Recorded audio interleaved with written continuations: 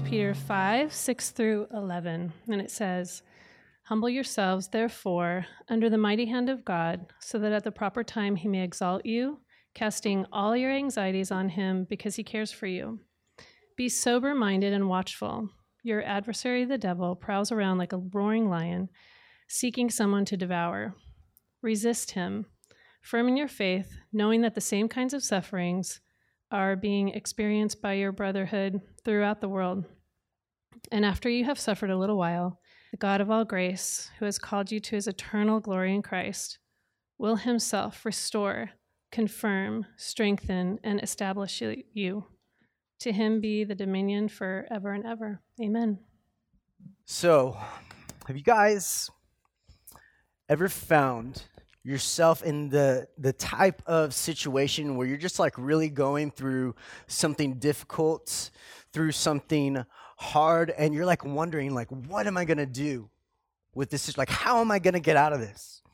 When am I going to see the end of this? How am I going to survive this? What's going to happen next? And you find yourself just sort of like shaking your fist at the heavens, asking, man, when is this suffering going to stop? When will this anxiety that I'm feeling, when is that going to fade away? Those are the kinds of questions that Peter's audience are asking when he writes this letter to them in 1 Peter. And this is why he refers to them in 1 Peter 1 as elect exiles. He calls them elect exiles at the beginning of the letter. He calls them elect because they belong to God. And that word elect is a rich word in the history of God's people. It was a word of comfort and encouragement to them. It says that they were chosen, that they belonged to God. But on the other hand, they're exiles because they aren't at their true home yet. They're just temporary residents in the here and now. The reality of God's kingdom are both what theologians call the now. They're in between the now and the not yet. In other words, right now we can experience realities of the kingdom, but we just know because of our suffering, because of our hardships, that there are aspects of the kingdom that are not yet. We can wake up to see the new mercies of each morning, singing God's praises, but go to bed feeling depressed and dejected in our spirit. Have any of you guys ever felt like that? I'm no stranger to that myself. I struggle with anxiety. I was diagnosed a little over a year ago with clinical depression, not realizing that this is something that I've struggled with for the last few years, to the points where it's just debilitating and paralyzing for me. Consuming my thoughts. I've started seeing a therapist, taking medication, and just taking this before the Lord. And so I share that with you because I want you to understand that, like, I'm no stranger to this. I'm as much a beggar before the throne of grace as anyone else here. And that's what Peter's writing into. That's the situation, the state of heart that Peter's writing to. We come now to the end of his letter, to his final word of encouragement to these elect exiles, people who love and know God, but they're experiencing a life where things seem to be going wrong. They seem to be wanting more out of this world than what this world can actually offer. And that has been Peter's theme throughout the whole letter. And so he ends now with a final word on living in that very real tension between the now and the not yet. So I want to ask you, like, what is the true experience of your heart when you feel those tensions? If you feel them the way that I do, what is the experience in your heart? Are you tempted to question, to doubt the goodness of God? The good news we're going to see this morning, the big idea from this text, is that there is true rest from our restlessness in the gospel of Jesus Christ. Just as simply put as that. There's true rest from our restlessness in the gospel of Jesus Christ. And so we're going to see now from Peter in these next 5 to 6 verses, 6 verses rather, how to take hold of that rest. Number one, we see he says we got to recognize our place. Recognize your place. Read verse 6 with me. 1 Peter 5, verse 6, he says, humble yourselves, therefore, under the mighty hand of God, so that at the proper time he may exalt you. Something we were talking about in my home group this week as we were kind of parsing apart this text. We were looking at this passage of Scripture and talking about, like, what is true humility? And when we look at how humility is talked about in the Bible, what we see is that true Christian humility is really about knowing the difference between my place and God's place. That's what Christian humility is. Knowing the difference between my place and God's place. I want you to notice, he says, humble yourself under the mighty hand of God.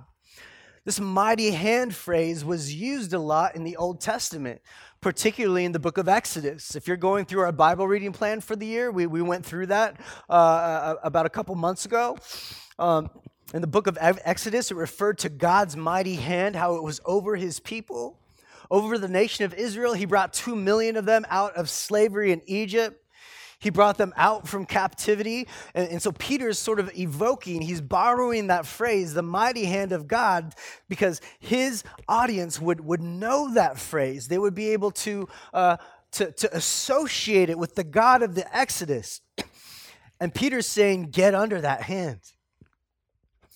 Get under the hand of the God who can deliver. Get under the hand of the God who redeems. You see, it's one thing to know that God is good, that he's good and mighty and able, but it's another thing to actually live like it. To actually live like it. It's kind of like how it's one thing to say that Handles is like the best ice cream on this side of the Pacific, but it's something else entirely to actually know what that experience is like, to taste it, to have a taste for it. See, that's what it means to recognize your place and his place. It's where you trust him, not just knowing that he's a trustworthy God, but you actually trust him with all that you have and with all that you are. It means you trust the ability of the Almighty more than your own. It's saying, God, I'm unable, but you are able. It means you trust his wisdom more than your own. God, your ways are truly wise, not my own. It means you humbly believe that what he calls you to in the scriptures is true, good, right, and eternally satisfying. You understand that his hand is mighty, but that yours is feeble.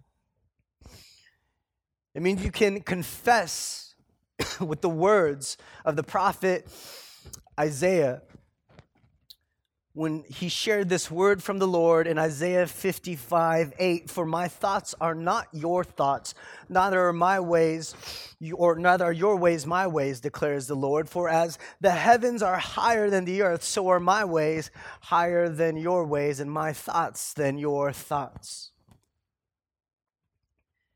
And so you start to find joy and rest in the context of his wisdom.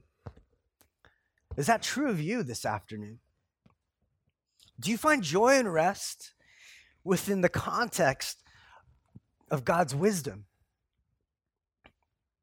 Or are there times where you walk out of step from his wisdom because you think there's a better way?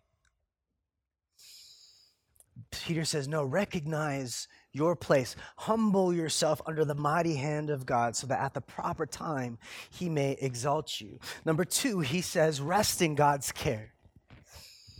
Rest in God's care. So we don't just recognize your place, but you rest in God's care. Verse 7, he says, casting all your anxiety on him because he cares for you. You You see, part of what it means to live in Christ is you understand that you don't have to be paralyzed by daily anxieties anymore. You don't have to be paralyzed by them. And to be clear, he's not talking about like clinical anxiety, but like our daily anxieties. Look, we're complex creatures, right? Mind, body, spirit. And part of what that means is we need to take care of our minds, our bodies, and our spiritual life and just our everyday stuff of life. But to not be controlled by anxiety doesn't mean that you don't get anxious. It doesn't mean that you don't worry. What it means is that those things don't lay you flat. They don't make you throw in the towel. They don't make you give up. It doesn't have to paralyze you with fearfulness and restlessness. And keep in mind, like some anxieties are sinful. Some of our anxieties are sinful where we're controlled by questions like, hey, what if people don't like me? Right? We're constantly trying to please others rather than the Lord. Or we're saying, look, I'm not going to be happy. I'm not going to be at rest until I have a house that's big enough or a car that's new enough. But some anxieties are righteous. Like, what if my neighbor I've been praying for, or that family member I love, or my child doesn't come to know Christ? Or why does it seem like my prayers aren't being answered? And all of these things, we're being told, cast those unto God because he cares for you.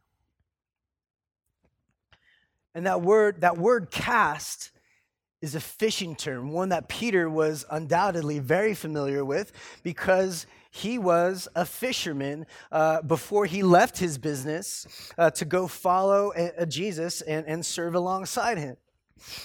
And so Peter's using this imagery of casting your anxieties. And it's not like casting rods and reels like we think of with fishing, but casting nets. Think like the deep sea, right? They had to be thrown and weighted down so that they would sink down and fish would get caught and then you bring it back up. This is Peter's way of saying, look, cast those everyday anxieties and concerns that weigh you down, cast them over the edge into the mighty hands of the Lord because he cares for you. He wants to take that from you. One of the most important philosophers of the 20th century was this guy named Martin Heidegger. Heidegger talked about how every single one of us just seems to feel like we're thrown into this chaos that just can't be controlled. He talked about how this is a shared human experience. We spend our lives trying to rid ourselves of that gnawing restlessness we feel inside. The Bible calls that chaos just the effects of sin in a fallen world. What it feels like to live in a broken world. And God says we remove the power of those things by handing it over to him, by handing our anxieties over to him. Is that where you run with your cares? Do you run with your cares and your concerns to the God who cares about you even more than you do? Or do you run someplace else? I'm not talking to you. My watch said I'm having trouble hearing you. I feel like I'm yelling.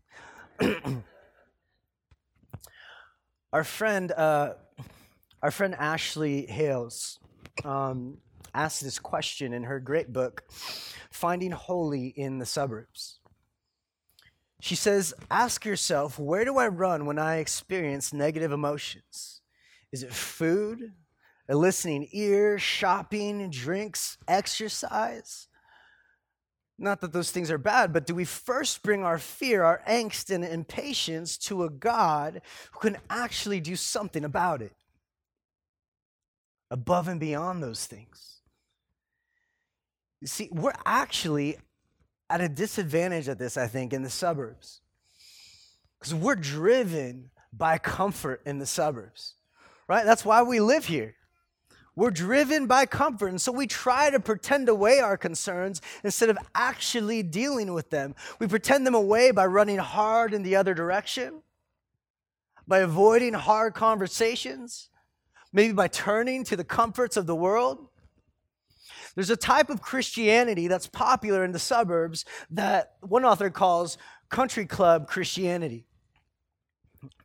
It's a type of Christianity that's focused on self-preservation and comfort, where you avoid messiness at all costs. And church just becomes like your social club of preference. This place that you visit, but it has no real impact on your everyday life. But as opposed to country club Christianity, biblical Christianity is where you lay your pride down in worship. You humble yourself under the mighty hand of God and you trust him with the real cares of your life.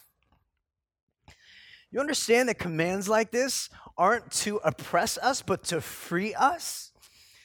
Humble yourselves before the mighty hand of God because he cares for you. He cares for you. It's a posture, an attitude, and a heart orientation that rests in God as the one who meets our deepest needs. Do you find yourself with that kind of heart orientation? Where you're living as though God is real.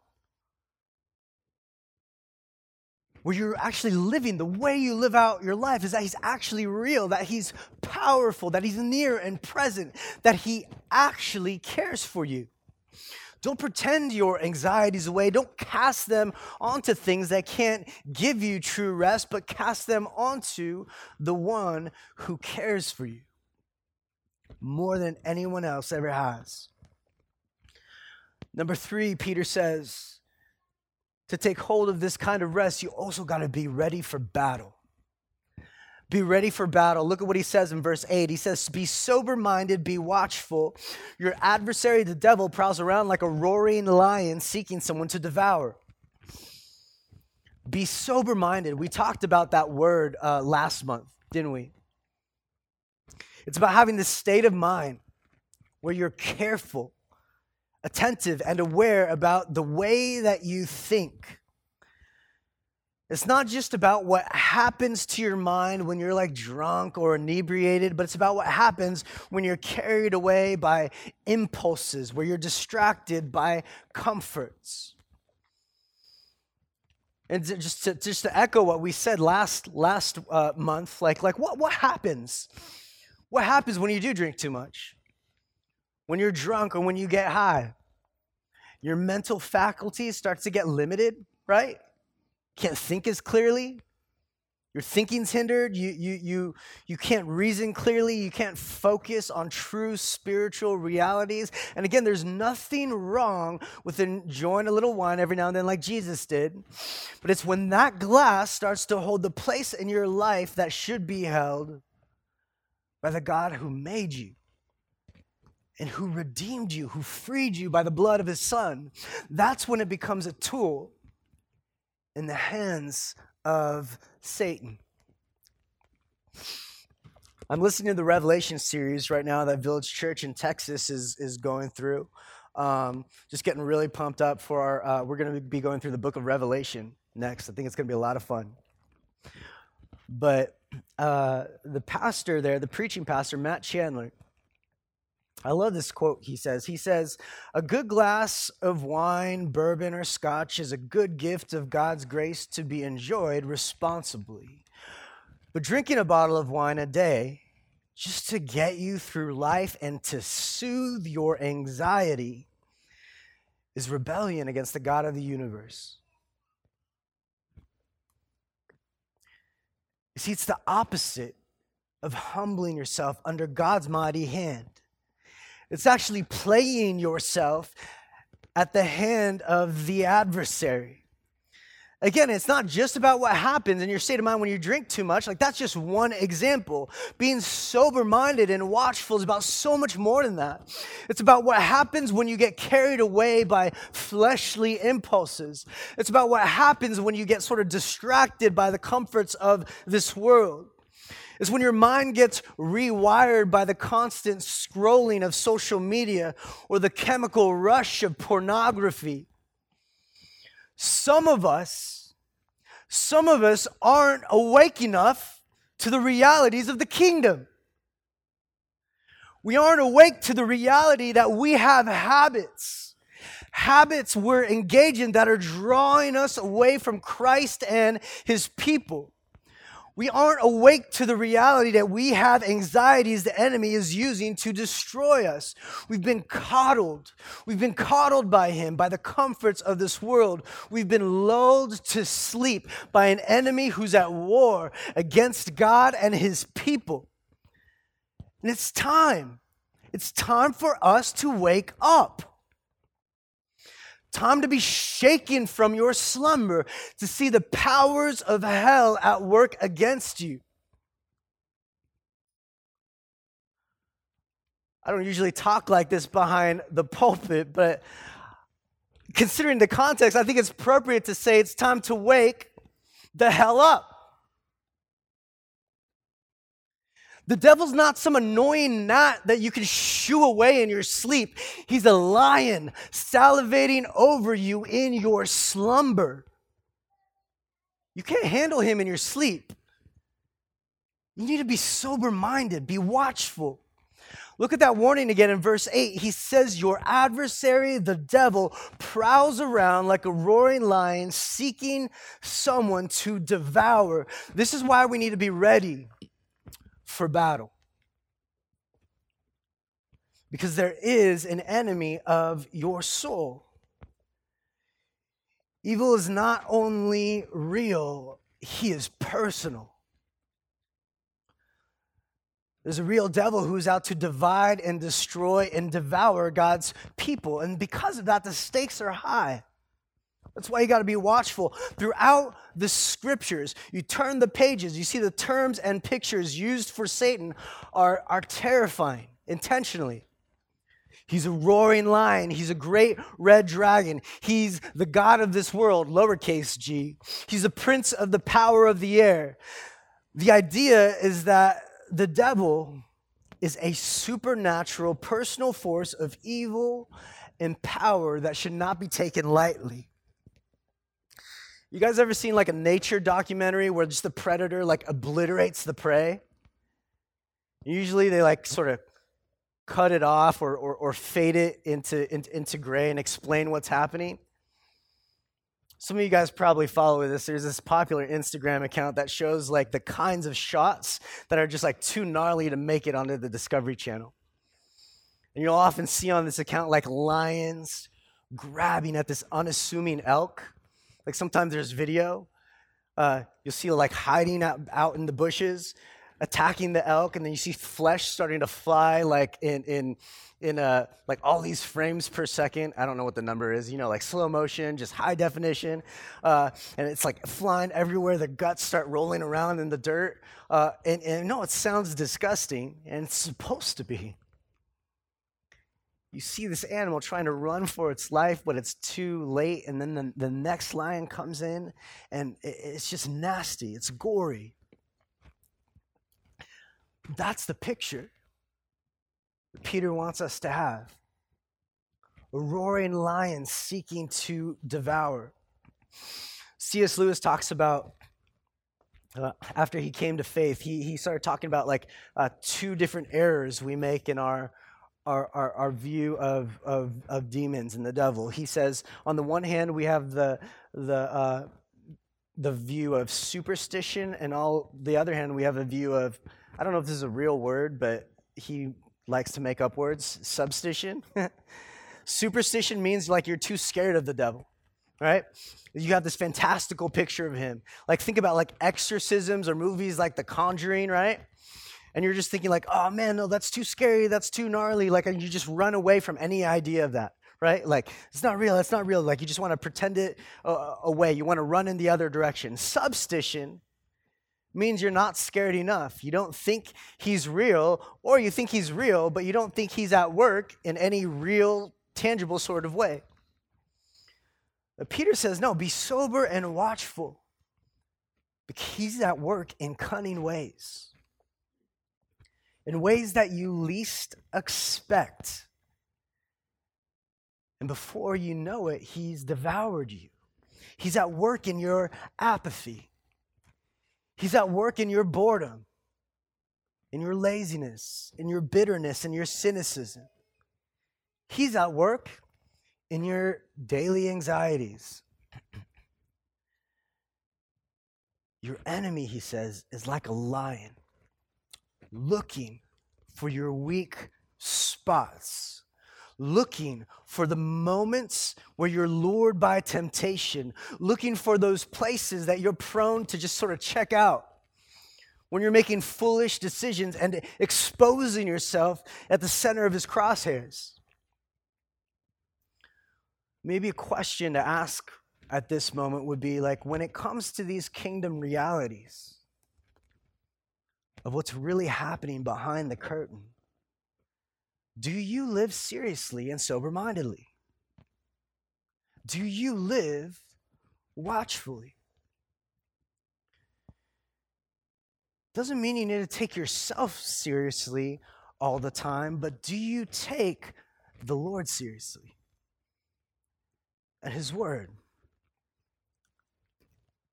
and the gospel? He says, don't just be ready for battle, but number 4, resist the enemy with the family of faith.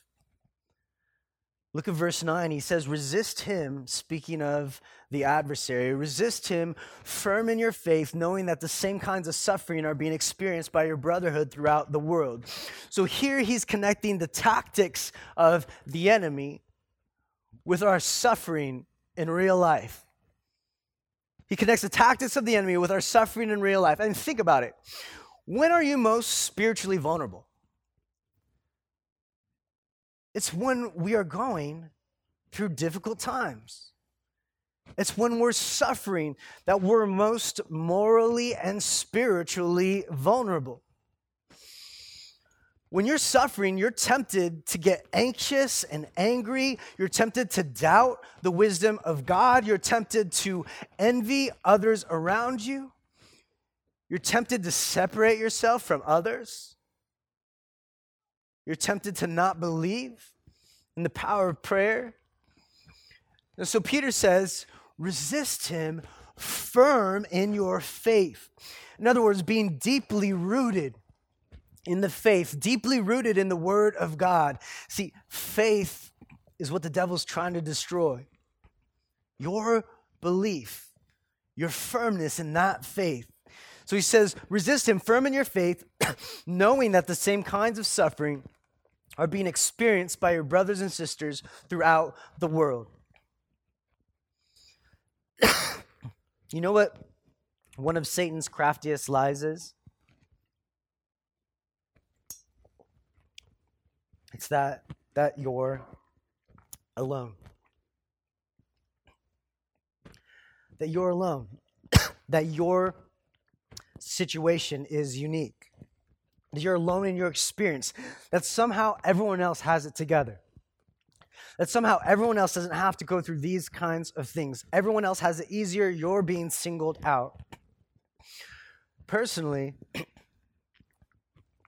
when I'm feeling alone like that, just a sort of a peek into my dark moments, like when I'm feeling alone like that, you know what thoughts begin to follow? Man, where's God? Where's God? Why doesn't he care? Why didn't he stop this? Why doesn't he love me? Why doesn't anyone love me? Why doesn't he feel near and present?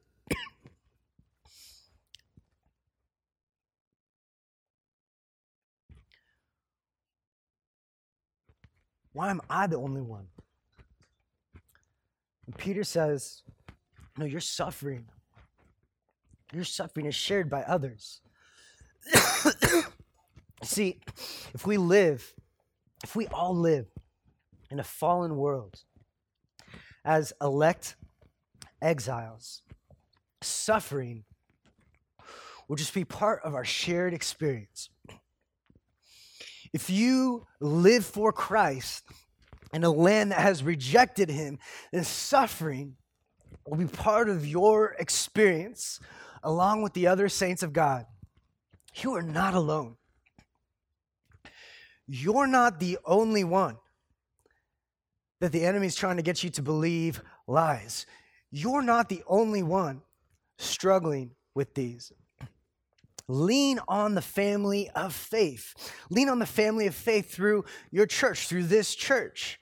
Remember those around the world and throughout history who have gone and are going through the same kinds of things.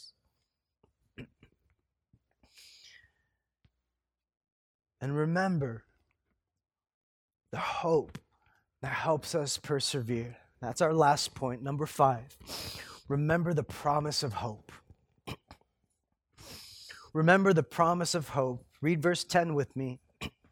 He says, after you have suffered a little while, the God of all grace, who has called you to his eternal glory in Christ, will himself restore, confirm, strengthen, and establish you. He says, your suffering is just a little while. When he uses that phrase, little while, what he's referring to is our life here on this planet. You might be thinking like, well, that sounds like a long while, right? That sounds like a long while. That sounds like 60, 70, 80 years. Man, the Bible teaches us that our lives are a vapor.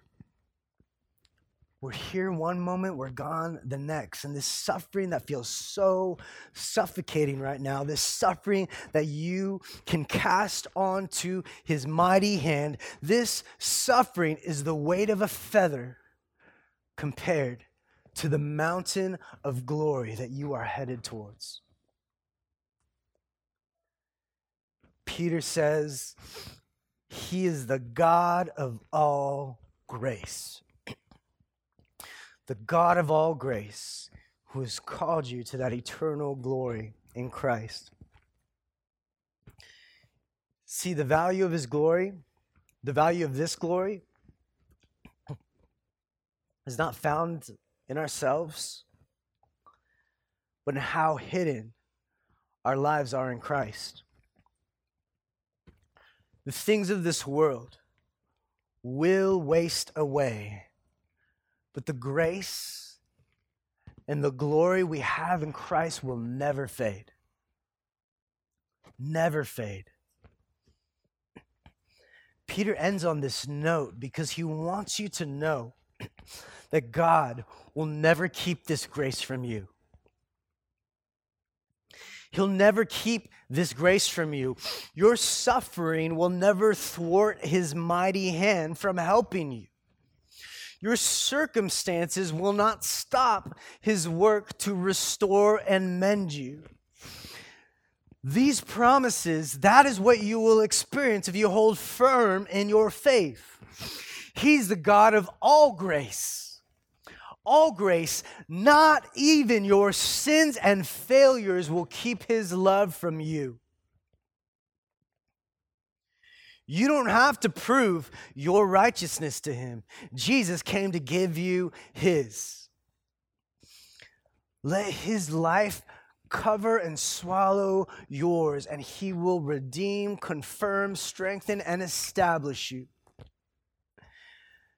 And then Peter says in verse 11, to him be the dominion forever and ever. Amen. It's interesting, right? Normally when you see a doxology like that, it says to him be the glory forever. Why do you think Peter says to him be the dominion forever and ever? I think it's because Peter knows this is the most appropriate way to finish a letter of encouragement to those who suffer. To finish on the note that God is bigger than the powers of the earth. He is able. Even though you're going to go through hard things, God rules over all things for your sake, for the sake of his elect exiles. It's in that reality that we find hope. How do we live that out? How can we live out this reality? Live out this reality, it's by looking to Jesus. looking to Christ, looking to Jesus, the true lion, the greater lion, who didn't devour us in our rebellion, but came off his kingly throne to lay down his life as an offering, like a lamb. Know your place under his sacrificial, life-giving, his benevolent dominion. Know your place under his gracious dominion. Place your cares in his mighty hands. Be ready. Be watchful for anything that might distract you from the beauty of this grace. Resist the adversary that he has already defeated. And remember his grace. Remember the hope of his grace. We have nothing outside of his grace. Your hope isn't found in your control. It's not found in your strength. It's not found in your performance. It's found in him. The one who came, lived, suffered, died, and rose to purchase eternal rest for you. That's his domain. And we're invited to rest in it. He purchased the way. I want to close our time with a quote from the church father Augustine. When he wrote this prayer saying, Almighty God, you've made us for yourself. And our hearts are restless until they find the rest in you. Let's pray. Thank you for listening to the King's Cross Church podcast. We'd like to encourage listeners to be part of a local church gathering. If you're ever in the Orange County, California area, we'd love it if you come by and visit on a Sunday morning. For meeting times and locations or any other information about us, please visit kx.church. There's no .com in that, just kx.church. Thanks again for listening.